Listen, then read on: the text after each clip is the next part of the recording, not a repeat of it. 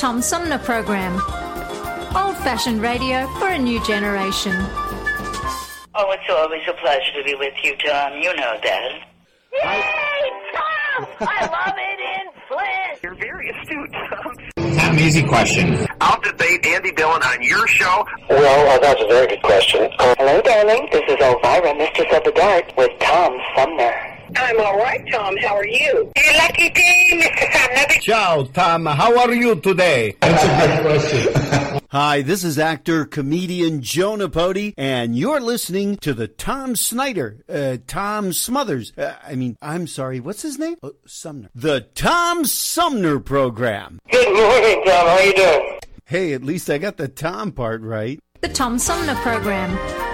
Old-fashioned radio for a new generation. This is Mayor Sheldon Neely, and you're listening to the Tom Sumner Show. Hey, welcome back, everybody, as we roll into Hour 3, or as I like to call it, the third half of our 3-hour tour known as the Tom Sumner Program.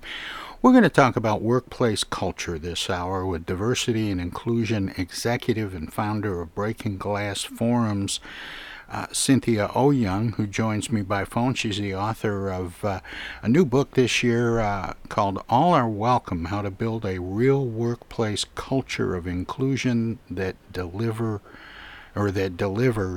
results.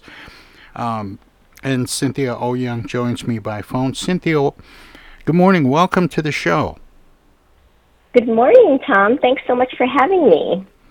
Let me ask you about this a little bit, because I've had several conversations with people that have written books and tried to spell out ways that we can do a better job of being diverse and inclusive in the workplace, but even in society at large. But how do we define that for businesses? Because I think a lot of businesses, Cynthia, just for the purposes of getting our conversation started, seem to think it's a numbers game. If we have X number of indigenous people and X number of African Americans and X number of women, we're diverse.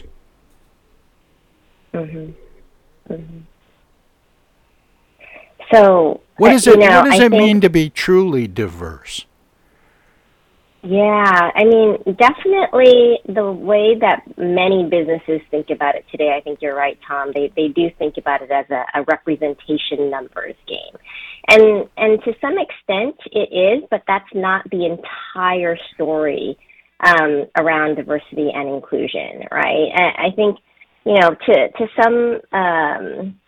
for some businesses, especially if you don't see a lot of diverse representation inside the company from a race, gender, military status, disability status, other dimensions of diversity perspective, there's definitely something to be said about focusing on representation.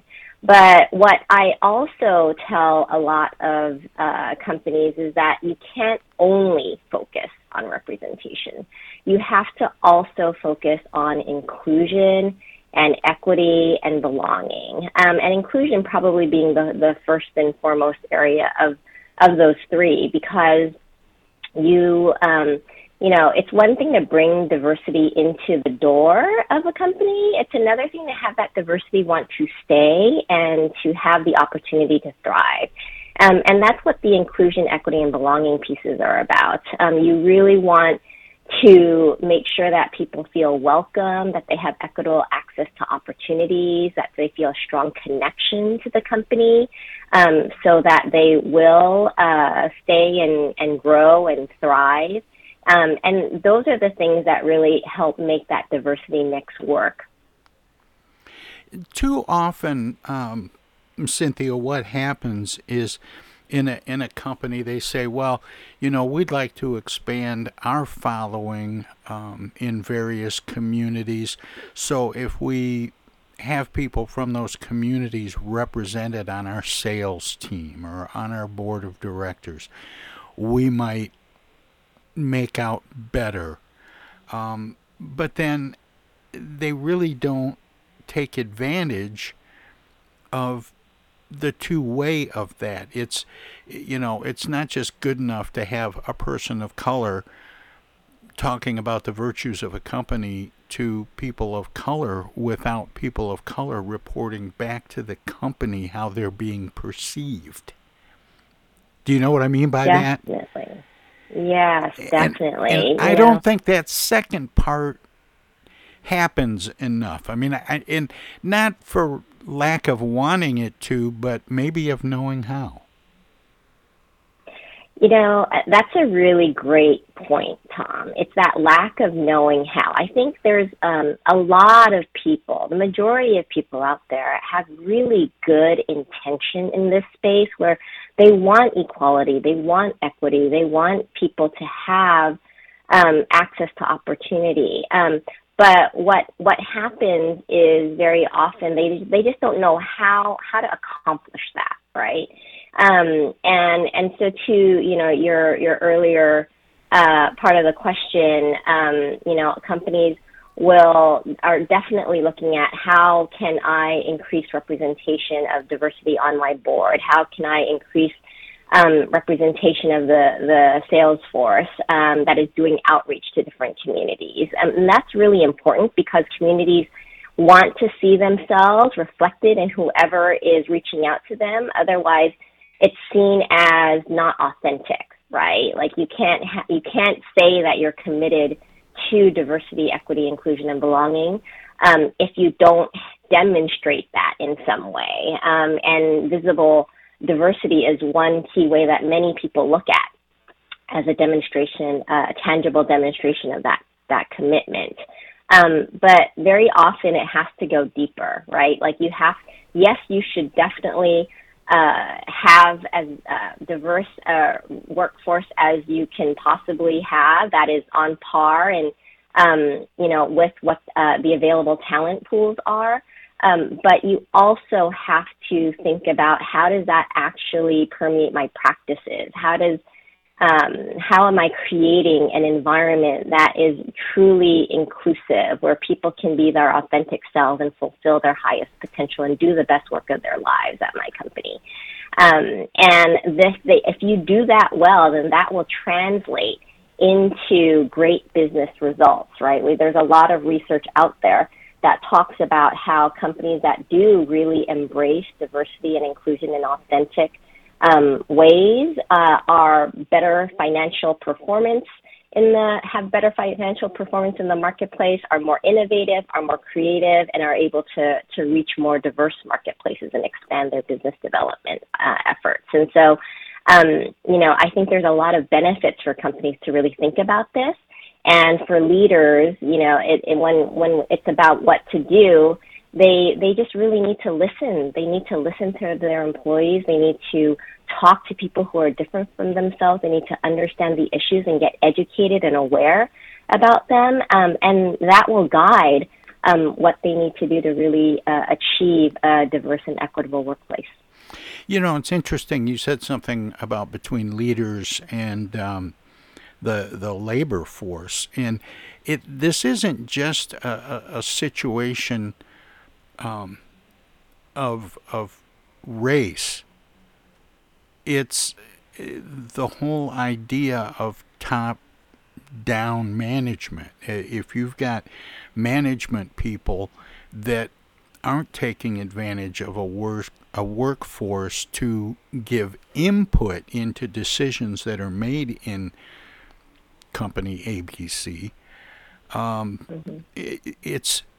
you're really missing an opportunity, and that has to do with management and labor, as well as building up that management and labor force to be more diverse and more inclusive.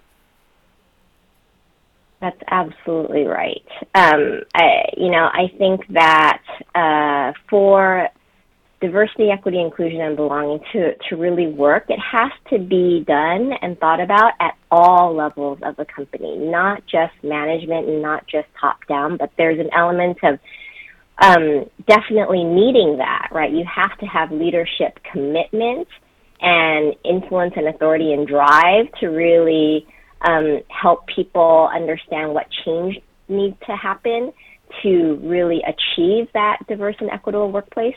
But you also need to couple that with the front line, the grassroots, the labor force that is really doing the majority of the work at companies, where very often you find that's where much of your diverse representation tends to enter the workforce, and many times are overrepresented at lower levels of a company versus higher leadership management levels. And so it's imperative that leaders really take the time to listen and understand their frontline labor workforce's needs and issues. And I also think that it's important not to discount what is often called that frozen middle, right? That layer of middle management, because what makes or breaks an employee's experience is often what they experience within their team and what they experience within their direct manager's purview.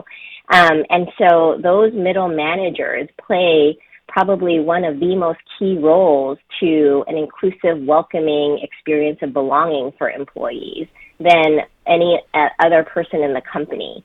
And so we have to make sure that those leaders are equipped to manage across difference, that they're trained around inclusion issues, that they know what it means to be an inclusive leader and to demonstrate curiosity and courage, and to really have some of the tough conversations that need to happen to drive positive change around diversity and inclusion. I think it's really important to operate at all levels of a company to drive change and make it happen.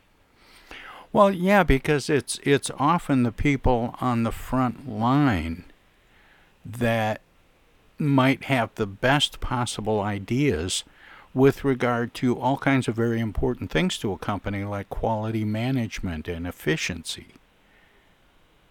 Absolutely. I have had the good fortune of, throughout my career, working with thousands of employees on the front lines through communities like employee resource groups, which many companies have. They're often called affinity groups or business resource groups at different companies.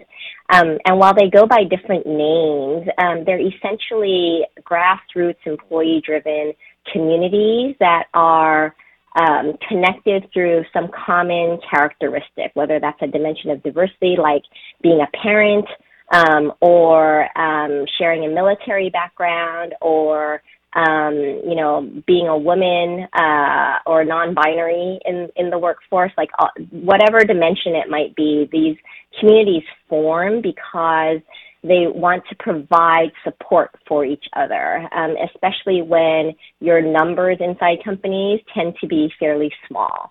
It's really important to find a community that you feel a sense of belonging to, and that where you can have shared experience and connection.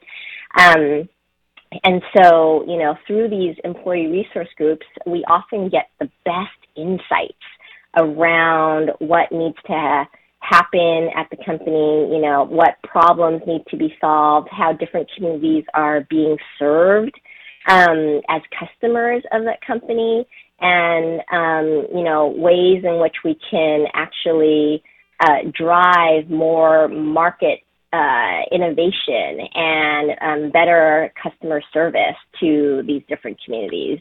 I'll give you a really good example of that. At one company that I worked at, we were launching a new product that was geared towards women. And before we launched it, we actually gathered and talked to several focus groups internally of our women employees that were part of our employee resource group. And they gave us so much great insight and content areas and things to think about and ways to appeal to the marketplace that really helped us develop the right product to meet that marketplace's needs.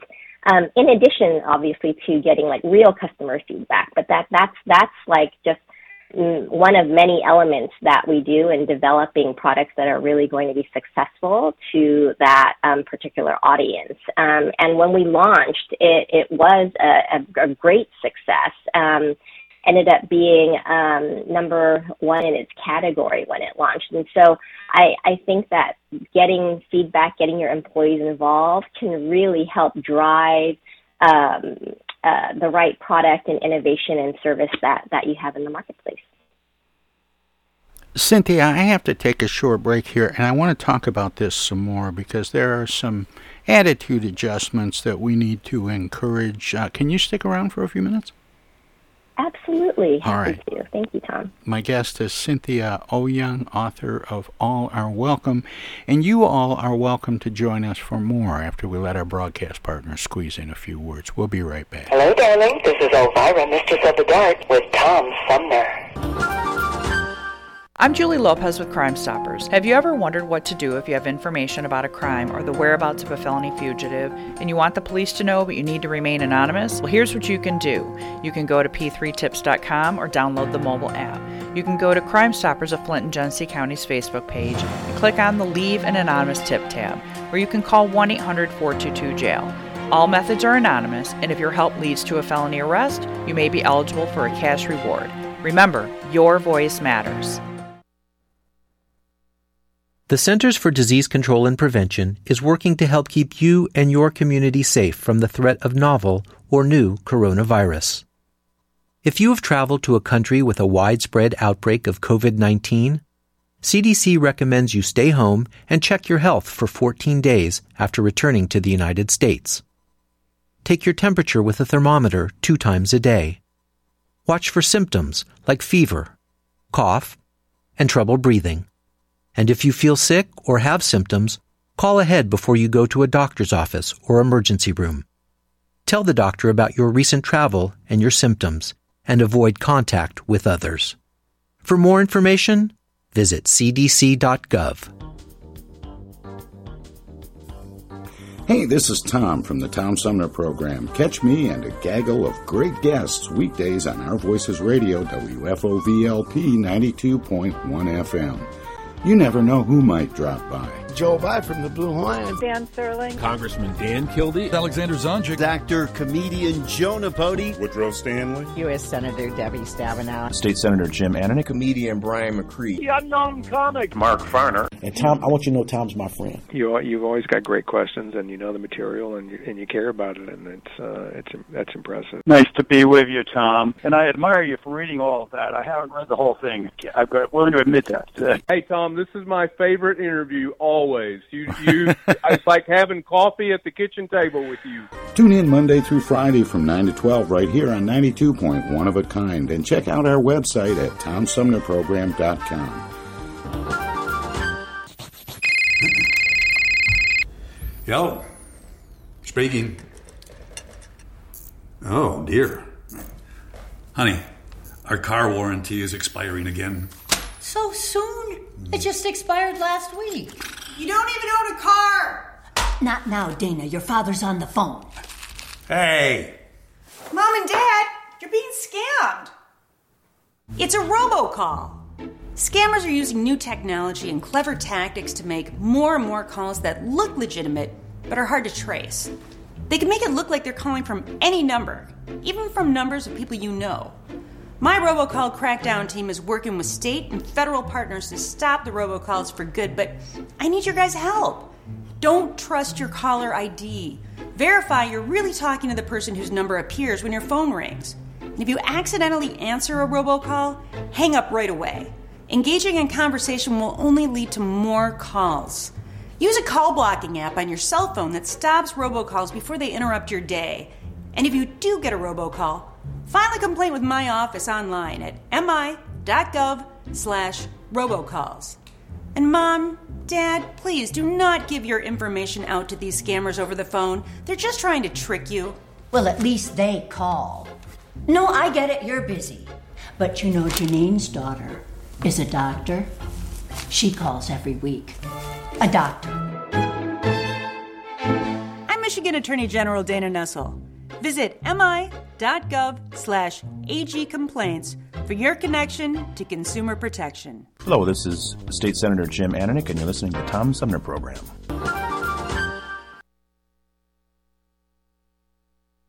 Hey, welcome back, everybody, as we continue our conversation about diversity in the workplace with the author of a new book called All Are Welcome, How to Build a Real Workplace Culture of Inclusion That Delivers Results. The author is Cynthia Owyoung, and she joins me by phone. Cynthia, welcome back. Thanks for sticking around, and sorry to make you sit through all that. Oh, no, it was fun listening to everybody talk about your program. I enjoyed it. I mentioned before we went to break, Cynthia, that I wanted to talk about a couple of attitude adjustments, and that's with people on the front line, the entry-level employees of a company, and I'm thinking of fairly large companies. They might technically be considered small businesses if it's 100 or so, but I'm thinking about how leaders have this idea that that somehow they're not doing their job right if they don't have all the answers. And people on the front line don't think that their ideas or their suggestions have value. And sometimes they're not as likely to make suggestions and share in the decision making because they don't have the confidence to do that. How do we get those two extremes in a room together, problem solving? I think you just do it. I think really, it's not that hard, right? I mean, people just need to come together and be intentional about saying to themselves, like, there's probably perspective that I'm not hearing, or I might be missing, or that I need to hear because I don't know enough about this community or their needs, that I want to go out there and I want to talk to people and get that perspective. And so I think it's incumbent upon leaders to really just reach out. I think you have to just reach out to people on the front lines on a regular basis to gather that perspective. Excuse me. And apologies, I have a frog in my throat.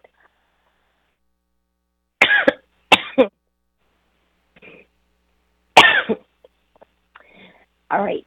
Apologies, Tom. I'm going to try to talk through this. So, yes, I think it's really important for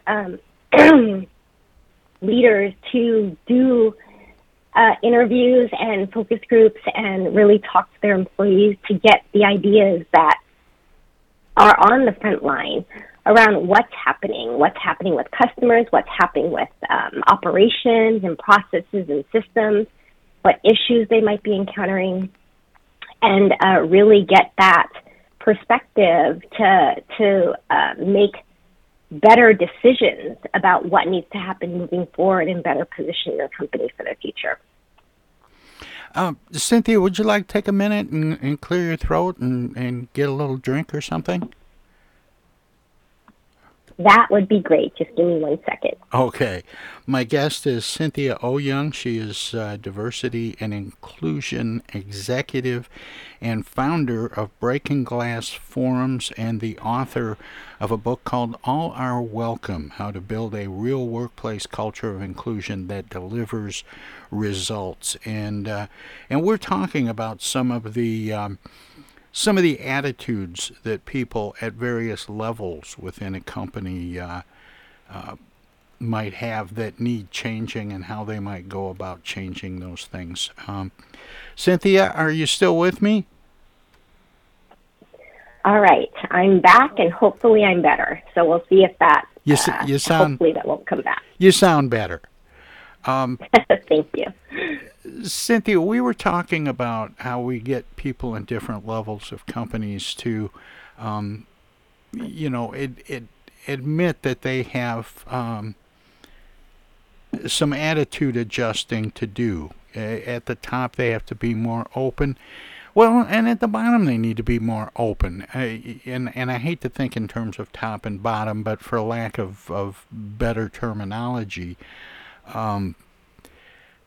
people who have just started out with a company usually don't feel very secure in their position or like they're making much of a contribution. And a lot of people are working jobs just to get a paycheck.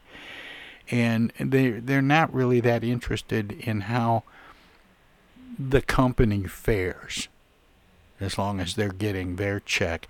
And what can managers, middle managers, or top-level managers, how can they inspire people that are new to a company to open up and share ideas and help them make decisions? How can they make them feel more valued? Yeah, I think it all comes down to the culture and tone that you set for the company as a leader, right? I think leaders that are really intentional about building cultures that are open, that welcome feedback, that provide different ways to give feedback, whether that's as simple as like having a suggestion box, right? Or the online version of that for more distributed companies. Or, doing regular employee surveys where you ask employees what's, going on, or even having open Q&As with employees, either during staff meetings or all hands meetings or any sort of channel that is available to you. I think if leaders really set the tone that and expectation that we want to hear from people, that we welcome your ideas, and then you actually follow through with implementing them, right? I think the biggest motivator for folks to share what they're actually thinking and feeling and really participate in decision making is to see your input actually valued and used and applied in some way.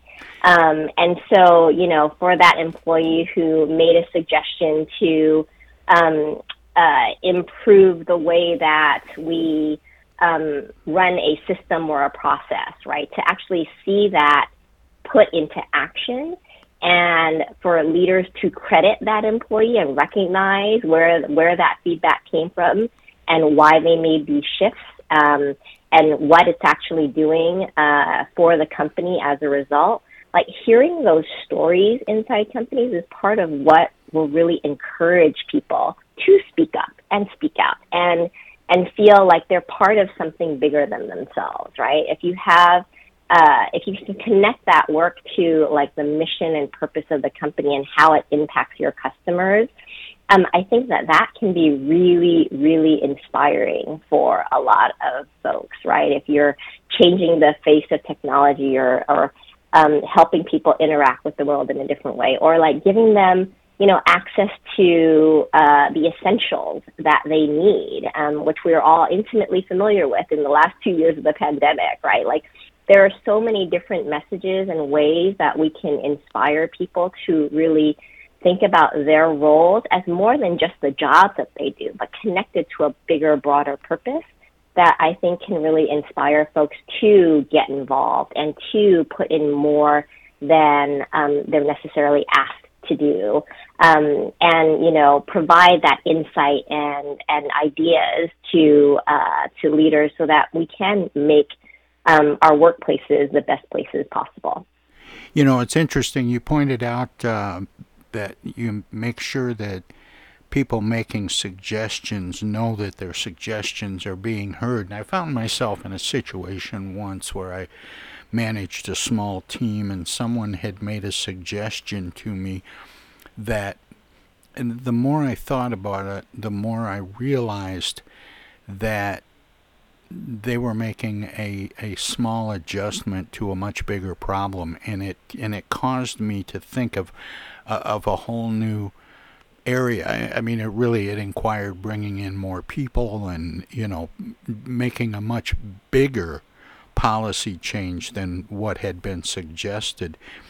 And I sat down with that person before I announced the policy change to let them know that their suggestion had led me to a series of decisions that ultimately led to this bigger policy change, so that they knew that their suggestion had been considered and valued, and that I just took it a step further. That's a perfect example. Exactly. And, because it's not always exactly the right suggestion, but if it gets you thinking about something that could work better, and it leads you to make a decision, you really need to let that person know that they were a part of it. You do. Absolutely. People need to have credit for spurring the idea generation as well. And again, that's part of how you help people see that their opinions matter. And that will drive even more involvement and suggestions in the future. And I think that's part of how we help workplaces be more inclusive, right? Like, that's how we want to encourage people to share their experiences and their ideas and their perspectives, so that we can, improve the workplace in different ways. What are the actions that people need to take that are trying to steer a team, whether they're middle managers or top managers? What are the actions they need to take that ensure that their efforts are not just rhetoric? They're not just talking about change, they're actually doing change.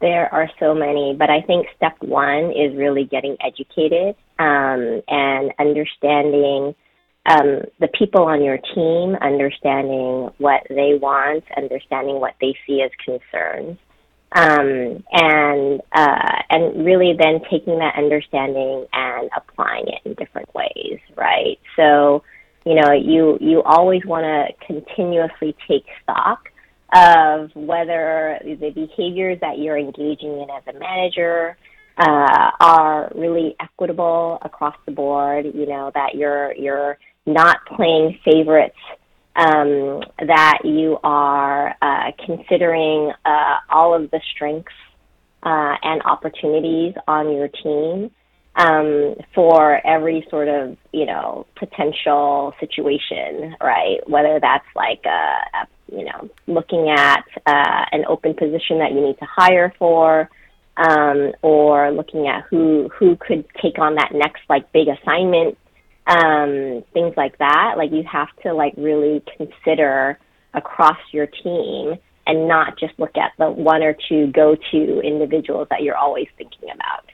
I think also when we think about providing development opportunities for people on the team, how do we make sure that we're doing that in an equitable way? I think there's lots of ways that managers can apply inclusive leadership principles to their day-to-day within their team in a way that can be really felt tangibly. And a lot of that comes down to just how you're treating everyone on your team, right? Are you creating this culture of respect? Do you shut down people if they are disrespectful? Are you leading by example in terms of making sure that everyone in your team at meetings has a chance to share their opinion, and making sure that you are recognizing people for the different ways that they contribute. I think all of those things are really easily demonstrable ways that people can show that they're actually being inclusive leaders that embrace and value diversity on their teams. And you mentioned something a couple of minutes ago, Cynthia, about being curious and wanting to get educated. And there's a scene from I'm sure it's my favorite television show, and I quote from it often, called The West Wing. And the chief of staff has just been told that there might be cases of mad cow disease in the western U.S. And the first words out of his mouth were, "I need somebody to teach me about this." You know, he realized immediately, I don't know anything about mad cow disease. I don't know what the implications are. I don't know what this means or what we should do about it. I need somebody to teach me about this. And I thought, that's the attitude we need so much more often than we see it. I agree with you. I think, one of the great traits of being a leader is knowing what you don't know. Why is it so hard for us? And when I say us, I mean Americans, especially Americans in leadership roles. Why is it so difficult to say, I don't know? And it's even harder to say to superiors. Yeah.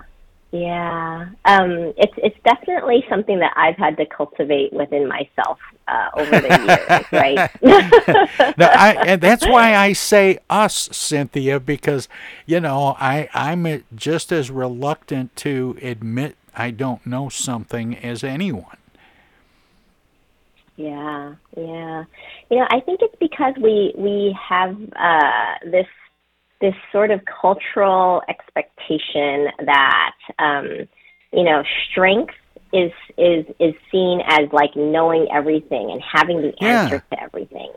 And I think if you subscribe to like Brene Brown and read her work, right, you tend to learn that strength isn't always associated with that you can be seen as just as strong if you actually display vulnerability and be your authentic self, and not cover all of that up.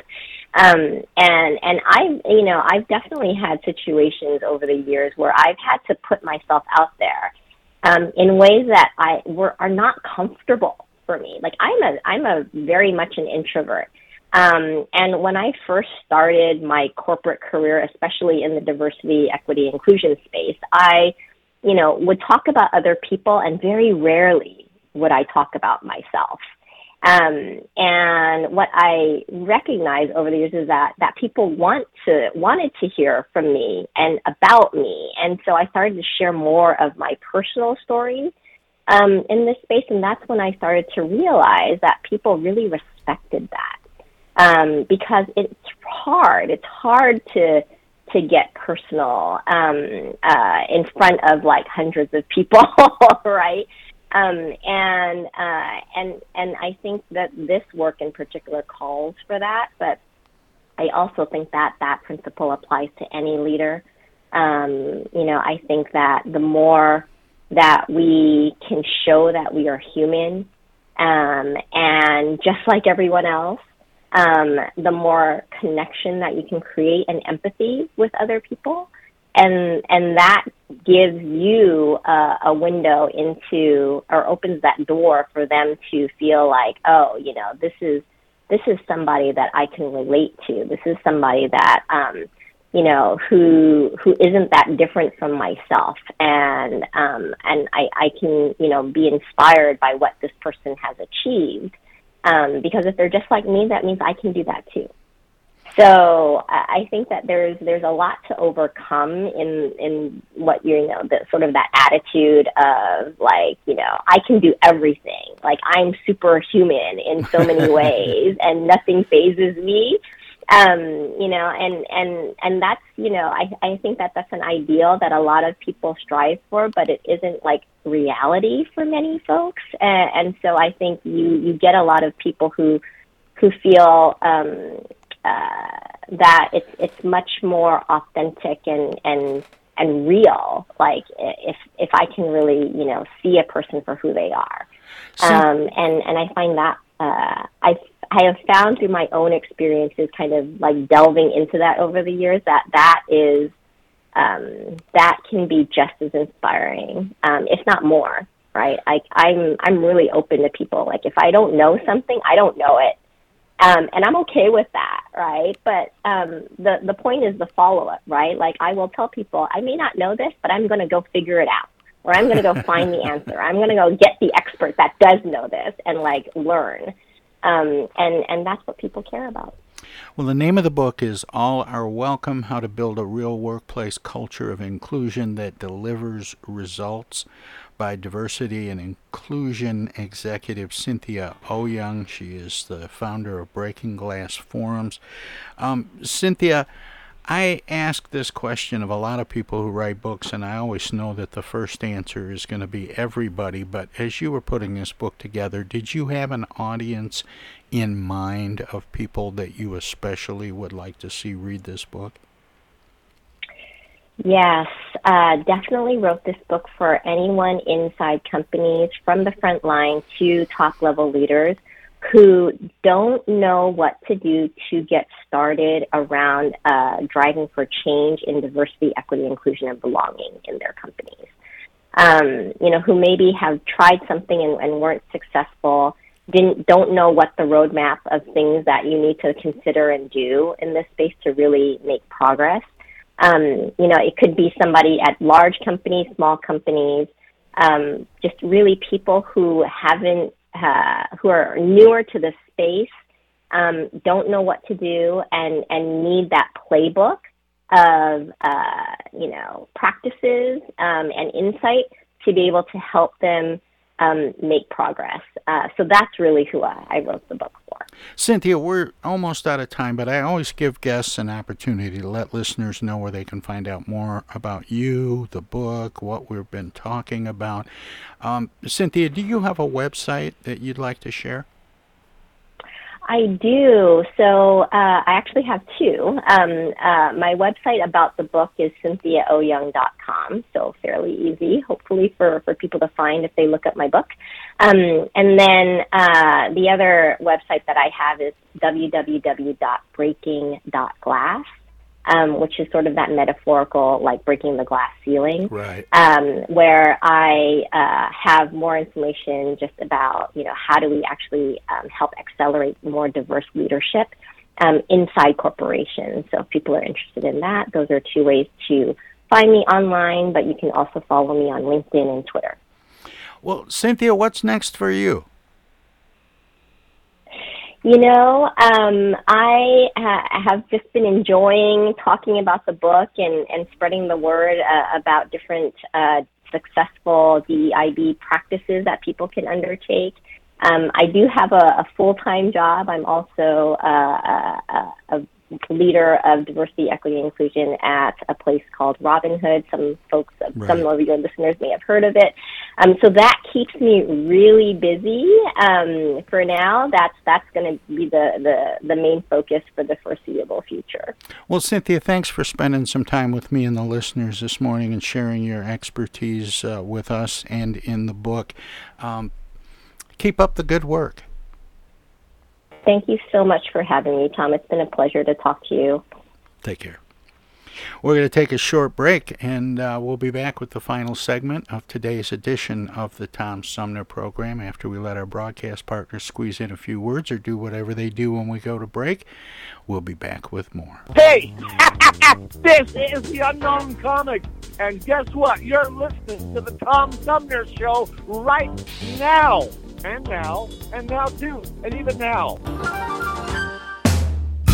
It's 2022, and this year the Tom Sumner program begins its 14th year. It would not be here without support through the years from individuals and organizations like these. Seth David Radwell, East Village Magazine, Flint Institute of Music, Hello, I'm Maestro Rickety Mag, Flint Community Schools, MTA Flint, Flint Comics and Entertainment, Hamady Complete Food Center, the Flint River Watershed Coalition, W.H. Wisecarver, the Genesee County Road Commission, Lone Museum Auto Fair, Thomas Appliance, the Genesee Health Plan, Flip Technology, Mott Community College, Pure Michigan, Friends on Facebook have also helped by contributing to the show's online fundraisers 2 or 3 times a year.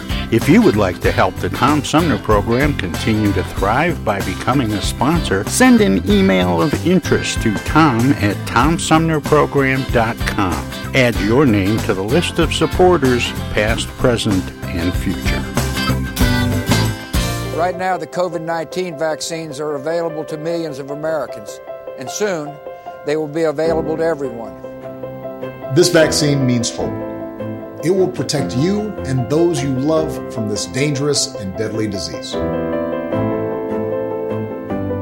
want to go back to work and I want to be able to move around. To visit with Michelle's mom, to hug her and see her on her birthday. You know what I'm really looking forward to is going to opening day in Texas Ranger Stadium with a full stadium.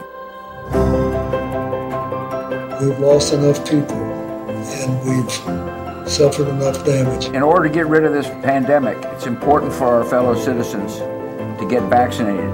I'm getting vaccinated because we want this pandemic to end as soon as possible. So we urge you to get vaccinated when it's available to you.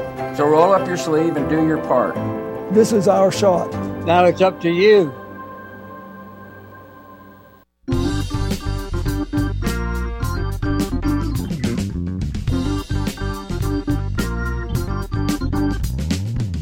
Start your weekend early with the Tom Sumner program every Friday live at 11. We turn the spotlight on the world of arts and entertainment featuring artists from music, TV, and the movies. Catch everything from the rich local talent pool in and around Flint and Genesee County to up-and-coming stars of stage and screen, plus legends from New York and Hollywood. Hi, this is Greg Nagy. Hey, this is Harper. Hi, this is Joe By from the Blue Hawaiians. Hi, this is Alexander Zonjic. Hi, this is Mark Farner. This is Maurice Davis. Hi, this is Rochelle Ray. Hi there, folks. This is Sweet Willie T. Hey, this is Steve from the Nashville office. I'm Gwen Pennyman Hemphill. Start your weekend right. Go to 11 Fridays on the Tom Sumner program.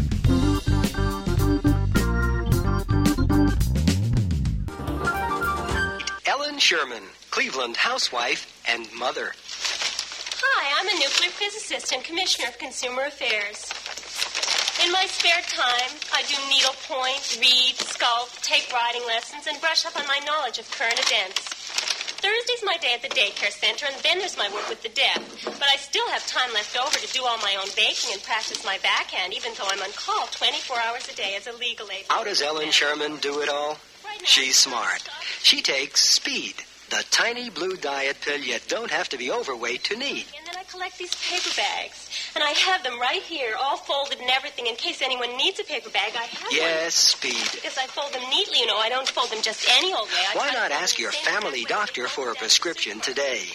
And when that runs out, you can ask your neighbor's doctor, and your mother's doctor, and your college roommate's doctor, and your best friend from high school's doctor, and your babysitter. I get the uneasy feeling Rod Serling is behind one of those doors. Rod Serling. Rod Serling. What's this, the Twilight Zone? Where is everybody? I would have been headed for the Twilight Zone. Twilight Zone. If I go any lower, I'll be in the Twilight Zone. All right. Oh, but Jethro's right at home in the Twilight Zone. I'm in the Twilight Zone. Now, having made this little jaunt into the Twilight Zone, I got a feeling something strange is about to happen. In the Twilight Zone. Hi, this is Ann Serling, and you're listening to the Tom Sumner program. Welcome to this presentation of the Comedy Spotlight on the Tom Sumner program. Thank you very much. Thank you.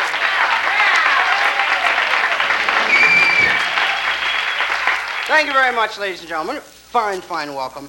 And it's certainly very gratifying to know that you feel this way and that you people have accepted my being able to sub for Johnny this week, because it seems to have caused quite a bit of difficulty around here at NBC.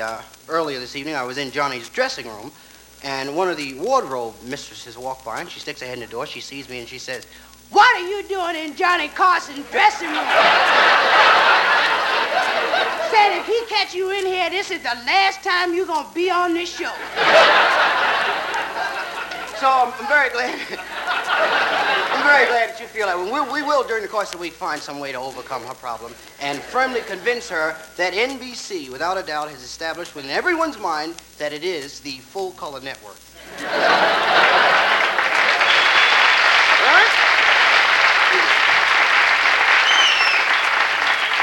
It's fun for me. This entire week is going to be fun. I've looked forward to it. And, in fact, to stand here and act so cool, I'm excited. I'm not nervous, I'm excited. In the dressing room, I felt good. I was thinking, just different ways of expressing the enthusiasm, and I was saying to myself, woo!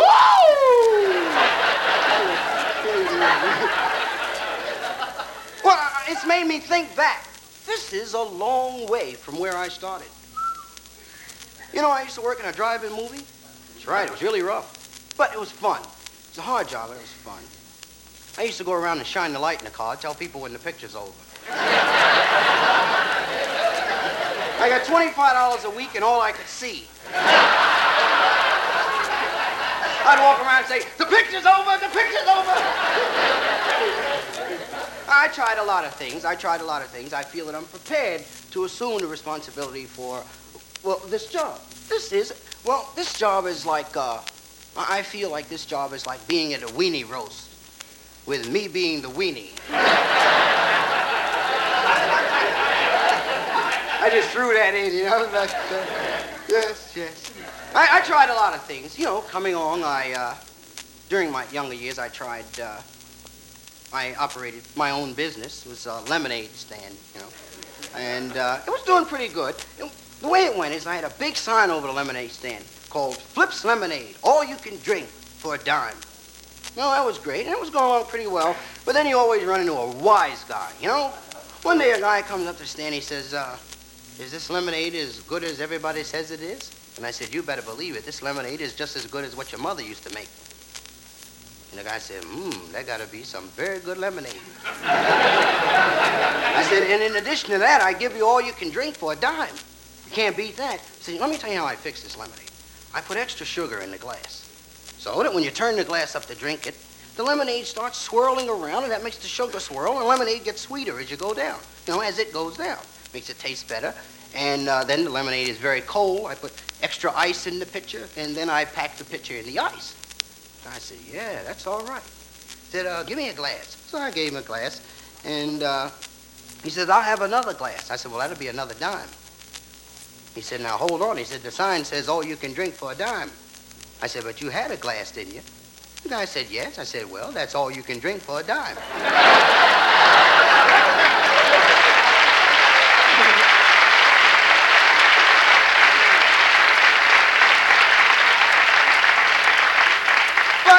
People caught on to that pretty quick, so I kind of cut the lemonade business loose. And I've worked toward tonight. And during the course, now let me say, things are going to be a little different with Johnny not here. The whole purpose of the show is fun. We're going to try to have as much fun, but other things will be different, such as during the course of my opening spot, I'll eliminate Johnny's genuine, authentic golf swing. We won't have that this week. No, I wouldn't infringe upon the man's right to open. That's his swing. I swing another way. I got my own way of swinging. But if Johnny's looking in tonight, I was thinking of some way. I don't play golf myself. Well, the ball is too small. If the ball was a little larger, I'd play. But in the elevator at the hotel I'm staying at, coming up on the elevator, I heard two guys discussing the game, and I thought it was a pretty amusing conversation. One fellow says to the other, he said, say, George, he said, how's your golf game coming? George said, it's all right. It's all right. The fellow said, you should be pretty good. You and Freddie playing every other day. George said, look, he said, don't mention Freddie's name to me. He said, I don't want to talk about Freddie. You understand? So don't bring his name up to me. I said, but you and Freddie are such good friends. You guys play golf every other day. George said, well, not anymore. I said, well, what happened? I said, look, I said, do you want to play with a guy who cheats on the score? Want to play with a guy who cheats? A guy who, if he makes a hole in one, he's going to take off two? Do you want to play with a guy who steals your clubs while you're watching the ball because somebody's already got your bag? So do you want to play with a guy who'll run through the clubhouse yelling, burn, baby, burn? Do you want to play with a guy like that? And the fellow said, heck no. He said, well, neither do Freddie.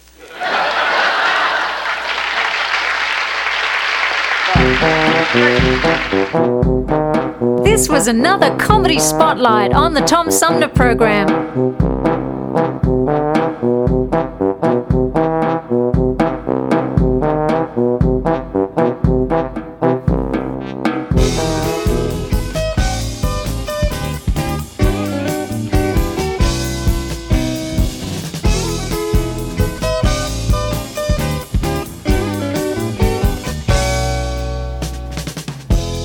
Got so much to do these days, but my mind is still on you always.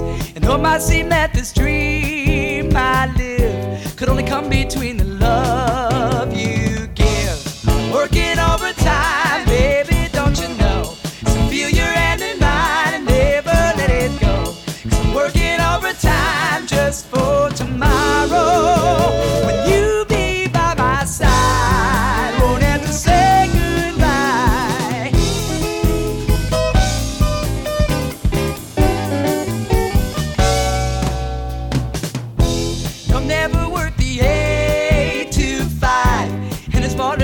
staying alive. And if I had my way, you'd be right here, saying all those things I like to hear. I'm working overtime, baby, don't you know? So feel your hand in mine and never let it go. I'm working overtime just for tomorrow. Will you be by my side? Won't have to say goodbye. So if you're feeling low down and emptiness surrounds, remember that this man's in love with you, even when you're not around.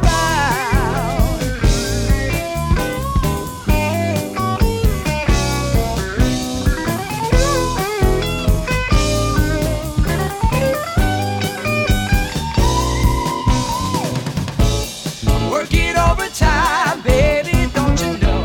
So feel your hand in mine and never let it go. I'm working overtime just for tomorrow. Will you be by my side? Won't have to say goodbye.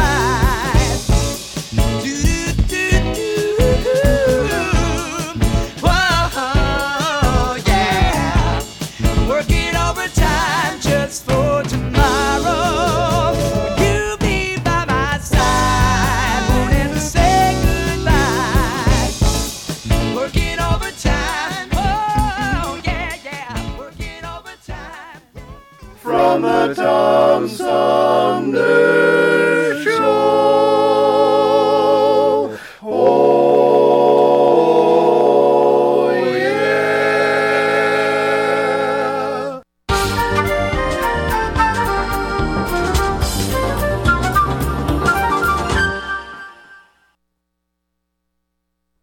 Well, that wraps it up for today's edition of the Tom Sumner Program. I want to say thanks to all of you who listened. I hope you enjoyed the conversation with Cynthia Owyoung this last hour about inclusion and equity and leadership and so on. Also want to apologize that we didn't get a chance to talk to Linda Olson. Hopefully we'll get that rescheduled, but I hope you enjoyed the conversation with Seth David Radwell, author of American Schism. He's been on the show a few times, and that was an encore to fill in because we didn't get to talk to Linda. And also, I hope you enjoyed the conversation with the director and playwright of the Flint Repertory Theater production that's coming up this weekend. You can find out more about that at flintrep.org, but I want to say thanks to my guests today, Jeremiah Davison, the director, and the playwright, Josh Wilder. The play is about the Flint water crisis called Wrong River. We'll be back tomorrow. Good night, everybody. The Tom Sumner Program is a live variety show. We want to acknowledge all of our guests who play such an important role in the show, and our cavalcade of cohorts from coast to coast for their regular contributions.